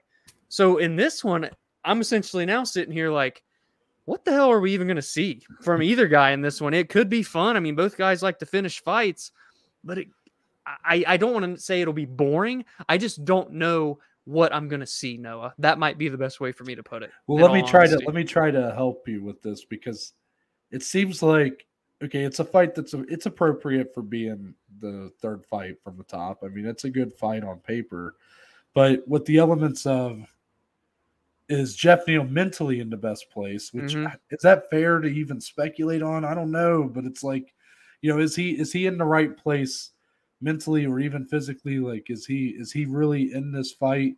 While for Ponzinibbio, physically, he is not in his best form. It almost feels like a fight where it might be really fun. It might be, you know, a war, but it feels like we're not going to get the best of either guy in here. So it almost kind of brings down the intrigue. Yeah. But at the same time, it's a big fight. You're right. I mean, Jeff Neal, I don't know if I would say it's a must win, but 3 losses in a row against the toughest competition you've had definitely calls for concern if that were to happen. Yeah. But then for Ponzinibbio, I almost feel like he's in a similar boat. Yes, he did have that win over Miguel Baeza. It was a great fight. Miguel Baeza, a great prospect. But you know, if he were to get knocked out by Jeff Neal, and that can be done, Jeff Neal, great hands, great power. How the UFC, you know, they don't tend, there's not a formula to when the UFC kind of cuts guys loose. You know, some guys seem to get cut at different points of their fall, but it seems pretty obvious that if he were to lose here, Ponzinibbio were to lose, I feel like the majority of ways in my head I see that going, if he were to lose, is that it's going to look like a guy that's, again, past his prime, a shell of his former self. And will the UFC kind of cut him loose, be like, you know, he's only here, he can only really beat our prospects. He can't really beat the guys that are in the top 15. You know, why are we holding this guy around? Right. So if anything, it feels like a fight that's equally as important for both participants, yet neither guy am I confident we're going to get the best of them here. So it's a weird one. Yeah, that it is. It really is one of those weird, wacky fights. You don't see him much, but no. We opened our pay-per-view with a very interesting fight, I think. Yeah. Obviously, there's some people that are kind of like, oh, why is this on the pay-per-view? But guys, let's be real. Sean O'Malley is a star in the making. He is one of the brightest and best of this young and talent-stacked bantamweight division. But Dominic, he's not being given a scrub. And people think he is. That's where I thought you were going at first. Which is crazy. Yeah. I mean, that is a part of this absolute crazy. And it's because Sean O'Malley is kind of like, he's not to the point of like, you know, like Conor McGregor, Nate Diaz, whatever. But he draws in he does have a casual fan base behind him. Yeah. Even though, like, it's weird. Like, it's not like he's some pay-per-view draw. I mean, he's on the pay-per-view, but he helps a little. Yeah, like he's definitely got a boosted profile. Yeah. But he has a lot of casual. And I remember I've just seen so many people calling fucking Raleigh and Paiva a scrub. And you guys, look. Come on. Raleigh and Paiva, I will admit, when he was a flyweight, he was a bit underwhelming. Even the win he got, I believe, over is it Zamagulov or Zumagulov? Yeah, I think he did beat him. Yeah. That was a fight that most people thought he lost. So he had a kind of a rough run at flyweight, and it seemed like he was, maybe a loss or two from being cut. But then he moves up to bantamweight and has a awesome performance against Kyler Phillips, who's another guy that's very young and talented. Yeah, he's won 3 in a row now. Yeah, Paiva. Who is his win streak on? I'm curious. Besides, let me go look. Well, you said the one. Was that his last win? I believe was. Let me check in here for you. Okay, so while you're doing that, it's just very interesting that this guy he's dangerous in this bantamweight division. Was ranked for a cup of coffee, and then of course shakeups happen and he gets taken out. This to me is a gut check for Sean O'Malley. Yeah. I believe in Sean O'Malley's talent. I believe that this guy has a very high ceiling, but I also believe in the talent and potential I saw in Raulian Paiva in his last few performances. So before I finish this, do you want to go ahead and give me the names? So the win streak: Mark De La Rosa, Zalga Zumagulov, and Kyler Phillips. Yeah. So it seems like even though he has the win streak, as a flyweight, he was a bit underwhelming. Yeah. But then that fight with Kyler Phillips showed a lot. I mean, it really did. Yeah. It feels like even though it's one fight, it maybe for all we know, Kyler Phillips just isn't as great as we thought he was. But I think the reality, of this situation is that Paiva's really good. I think Paiva's in his correct division now. Yeah, yeah. And what I was going to say is for Sean O'Malley, I believe in his talent. I believe in his potential. I believe in the talent of Raulian Paiva as well. If Sean O'Malley is going to be the fighter that people have kind of thought he could be, a champion level fighter in this bantamweight division, this is going to be the fight where we're going to start to see that, in my opinion. Yep. Yeah, he's fighting a well-rounded guy that is good on the ground and really good everywhere. And it's a guy that doesn't have a lot of finishes. No, only 7 out of 21 wins means that he can go the distance. He can grind it out. And we've seen Sean doesn't look the best when it goes the distance. He still looks good, don't get me wrong, but he shows more vulnerability as the fight goes on. What I'm really curious is in this one too, I think Sean is going to look so much bigger just because Sean is a very big bantamweight. Yeah. He's 5'11". He has a very long reach, 72 inches. So, yes, Paiva's in his right weight class, but I still think O'Malley's just going to look very big. We know how good of a striker he is. It looks like he's working on some of his grappling from what we've seen with some of the PI videos this week, but, that's all just training videos. We'll see how it looks in a fight. But he's really going to have to show a very well-rounded skill set here, I think, to beat Paiva. I don't think he's going to go in there and just steamroll through him. If he does, I'll eat my words. But I do think this will be one where, like you said, we get to see O'Malley tested and one that he needs to prove. If you beat a guy like this, let's really start boosting you up these bantamweight ranks. It feels like he is back to where he was when he was going into that fight with Marlon Vera. Mm-hmm.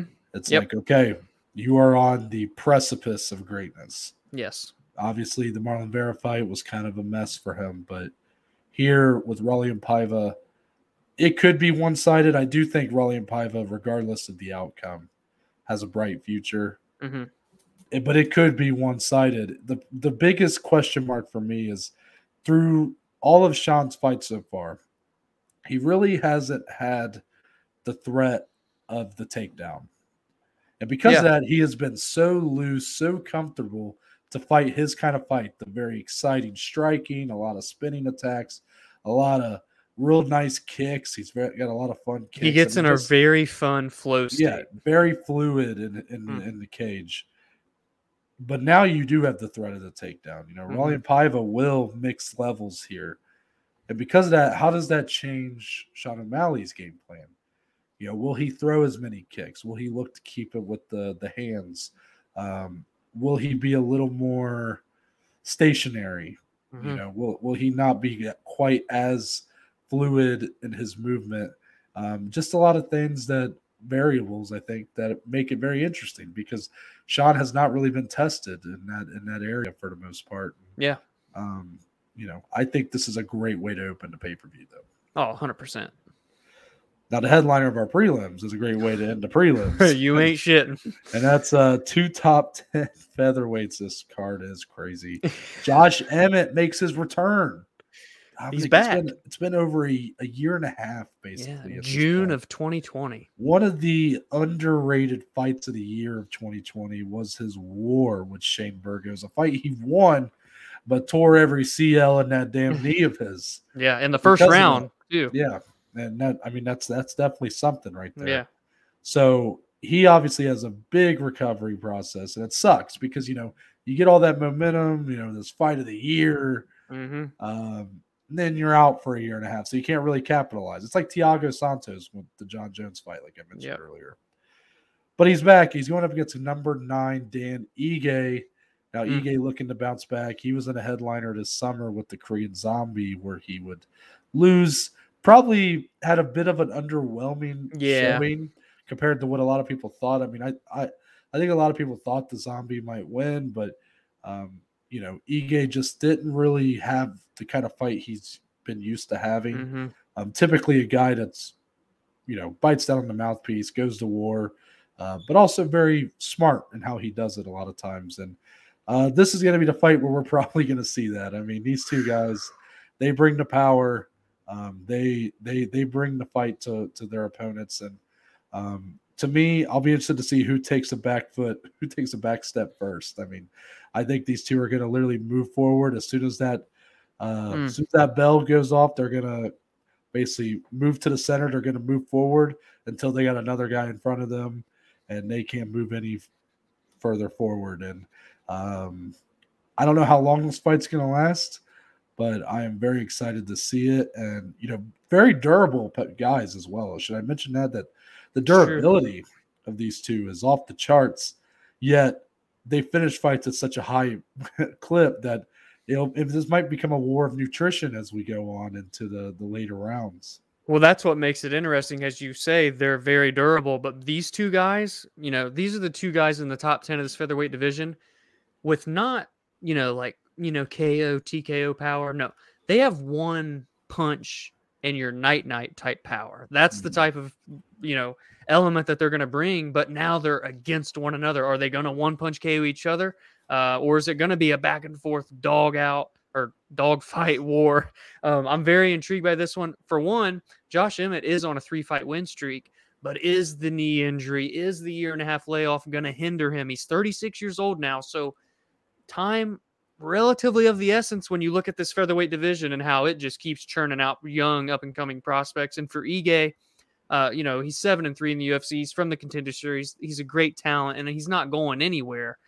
But this is one where if he can win, he can stay amongst those top guys. And if he loses, he might turn into someone who kind of maybe gatekeeps the top 10, fights the new guys that are coming into the top 15. So a big fight for different reasons for both these guys, and it should be very fun.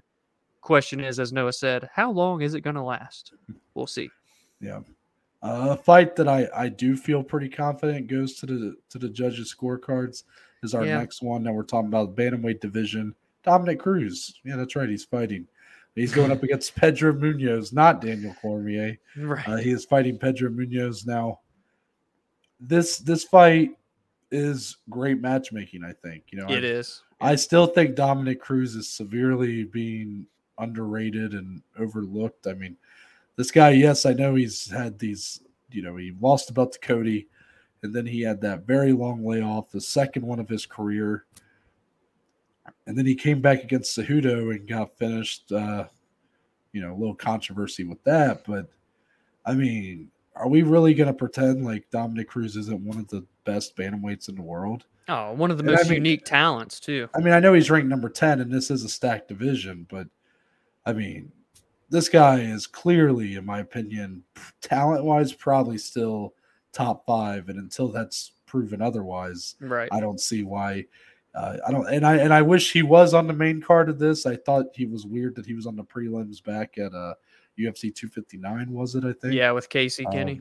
So here with Pedro Munoz, though, and Munoz coming off of a co-main spot with Jose Aldo, a fight that he kind of got outworked. I mean, really, that was Aldo looking in his prime in that fight. So a very tough guy to have to go up against.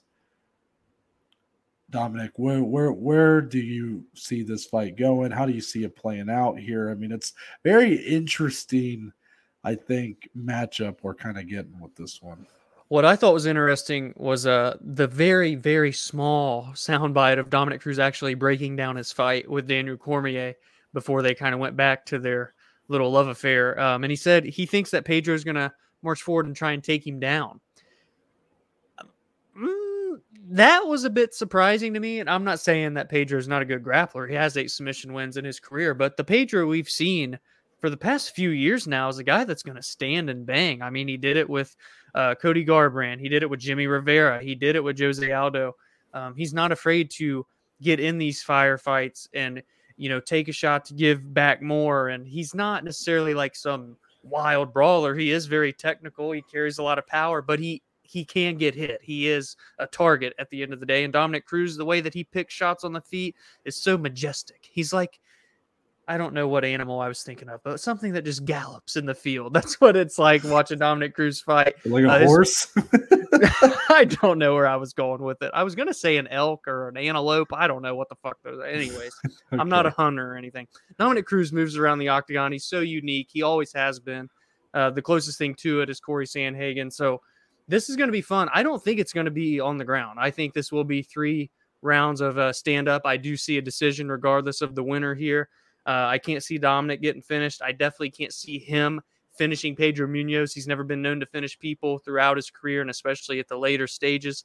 It should be a fun one, though. I am intrigued very much. I mean, it's a big fight for Munoz. You come off a loss to Aldo, and you're immediately put with Cruz, who it seems is just being kind of underrated. But, I mean, if you beat Dominic Cruz, I would argue that might be a bigger win, a better win than his win over Cody Garbrandt back in 2018. I mean, it's right there.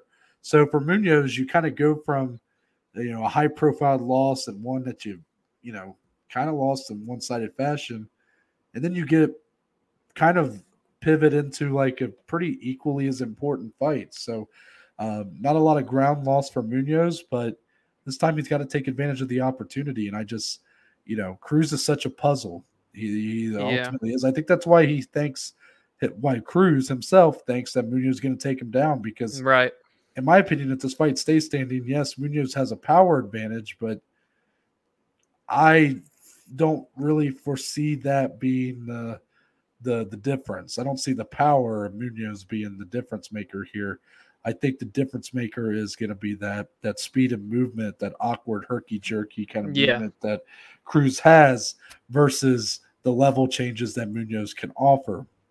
If he goes for takedowns and they get stuffed, well, at least you kind of stopped him. You have him, even if you get stuffed and you're up against the cage. Well, now you can at least clinch him up. You can at least try to put those hands on him a little bit. That's what Henry Cejudo did very well in their fight, and ultimately got a finish with the knee to the face. I think it should be a very interesting fight, and one that I think early on, maybe if I'm gonna switch it up, change it up, so we're not saying the same thing about all these fights. I think early on the winner might become very clear. All right, I like that. Last one here, Dominic, and it's in the heavyweight division. Number 11, Augusto Sakai looks to keep that number next to his name against Tai Tuivasa, who is officially back. I think we can say. The guy's had 3-3-3. He's had the 3-fight winning streak to start his UFC career. Then he had the 3-fight skid. Almost got cut, but then has bounced back with 3 straight wins. Coming off of that electric knockout in the first round over Greg Hardy. The shoeys were aplenty. And the real question is, Dominic, will the shoeys be back in full force here? And kind of in a way, I'm asking, is Tai Tuivasa going to win this fight? You don't say. This is a big fight for both guys, really, because Sakai's on a 2-fight skid. He came in from the Contender Series, started 4-0 in the organization. They weren't the most exciting, but he was winning fights, right? But now he's really starting to fall here, and if he loses this to Tai, he's in a very tough spot, whereas Tai, as you said, has that 3-3-3. He was in the rankings at one point. He lost. Now he's fighting back to crack back into the rankings once more. The guy's a finisher, man, and that's just the threat he brings, the power that he carries in his hands is something. And Sakai's shown susceptibility lately with those. And I think if Tai lands big, he may be able to finish this fight. Sakai is going to look to, I think, force him up against the cage, force Tai to fight his fight, not get out into the distance. Because if he does, Tai's just going to swing for the fences, and he usually lands most of the time. One quick tidbit from the media scrum on Wednesday, someone asked, how many shoeys, Tai, have you done in your life? He said, well, how many times has a priest been to church? So I'd say it's been quite a few, man. And we may just be seeing one more shoey at UFC 269. What do you think? Yeah, let's not overlook, though. I'm not saying you are. I'm saying as the public, it's obvious Tuivasa is the more exciting fighter. He's the fighter that I enjoy watching a lot more. We've been personally underwhelmed with Augusto Sakai up to this point.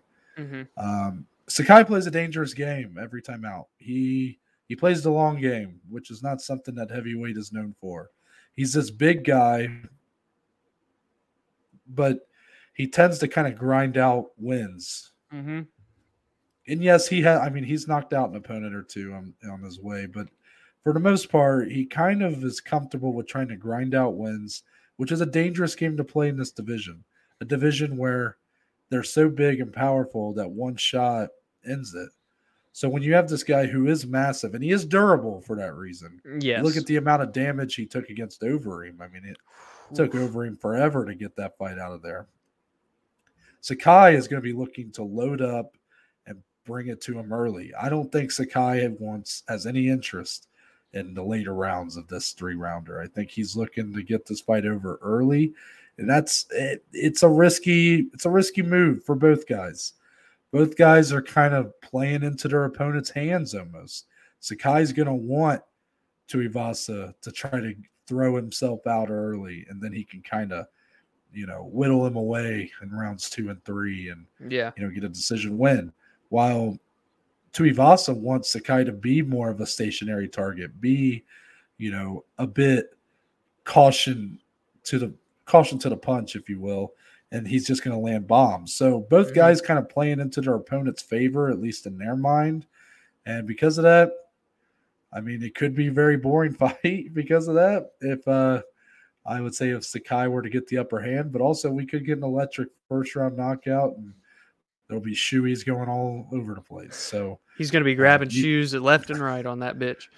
Maybe if even with a knockout or something, maybe Tuivasa and Sakai can do a shoey together. Oh, that would be kind of fun. In the heart of in the sportsmanship, Of course. Let's go wrap it up for this edition of the weekend preview. Give us your thoughts on all the action going down on Saturday, any predictions you may have. And also you can follow that up with, if you want to be included on Monday's episode, you could always give us your thoughts after the fight. What were your gut reactions, your instant reactions to our main event, our co-main event, any of these other fights we talked about. We'll feature it on the show and give our thoughts as well. So that is when we'll be back. We'll be back on Monday with the weekend recap. But until then, Dominic. Oh, also Sunday, we do have regional showcase. Will be Cage Warriors. Yeah, they have a doubleheader this weekend. So I don't know. I can't remember which one I was gonna have us watch, but we'll talk about it. But Cage Warriors, one of those two events will be for regional showcase. Until then, Dominic, tell the good people where they can find you on social media. Find me on Twitter, on Instagram, at DSlee14. More importantly, go follow, go engage, go interact with the podcast on Twitter, on Instagram, at BAJ_MMA podcast. Noah, the last pay-per-view preview show of the year. Take us on out. You can find me on Twitter, Instagram, at ntbaker_. If you go to my bio, there is a link that will take you to the link tree, which presents you with a list of links to all the platforms the podcast is on, along with the social media platforms. So that includes, but it's not limited to, got you again, you son of a bitch. All right, really I'm going to lean back. You really thought. But it's not limited to the Twitter, the Instagram, the YouTube channel, and Spotify, Google, and Apple Podcast. It's all on there. And there's a couple links for today's sponsor, Anchor. Watch those hands. Watch those fingers, buddy. Shout out Anchor. You don't want to accidentally put those fingers in the camera. You know who loves me for my hands? Anchor does. First with Anchor, leave a voice message. Do it, people. Like Harry Bolzania did. Like our good friend Harry Bolzania. You too could be featured on the show. And there's a link if you want to become a supporter of the podcast. Any and all support is appreciated as we look to be the little engine that could and take this thing to the top. Oh yeah. But that's it. We're out. And we're gonna see y'all on Monday. Damn right.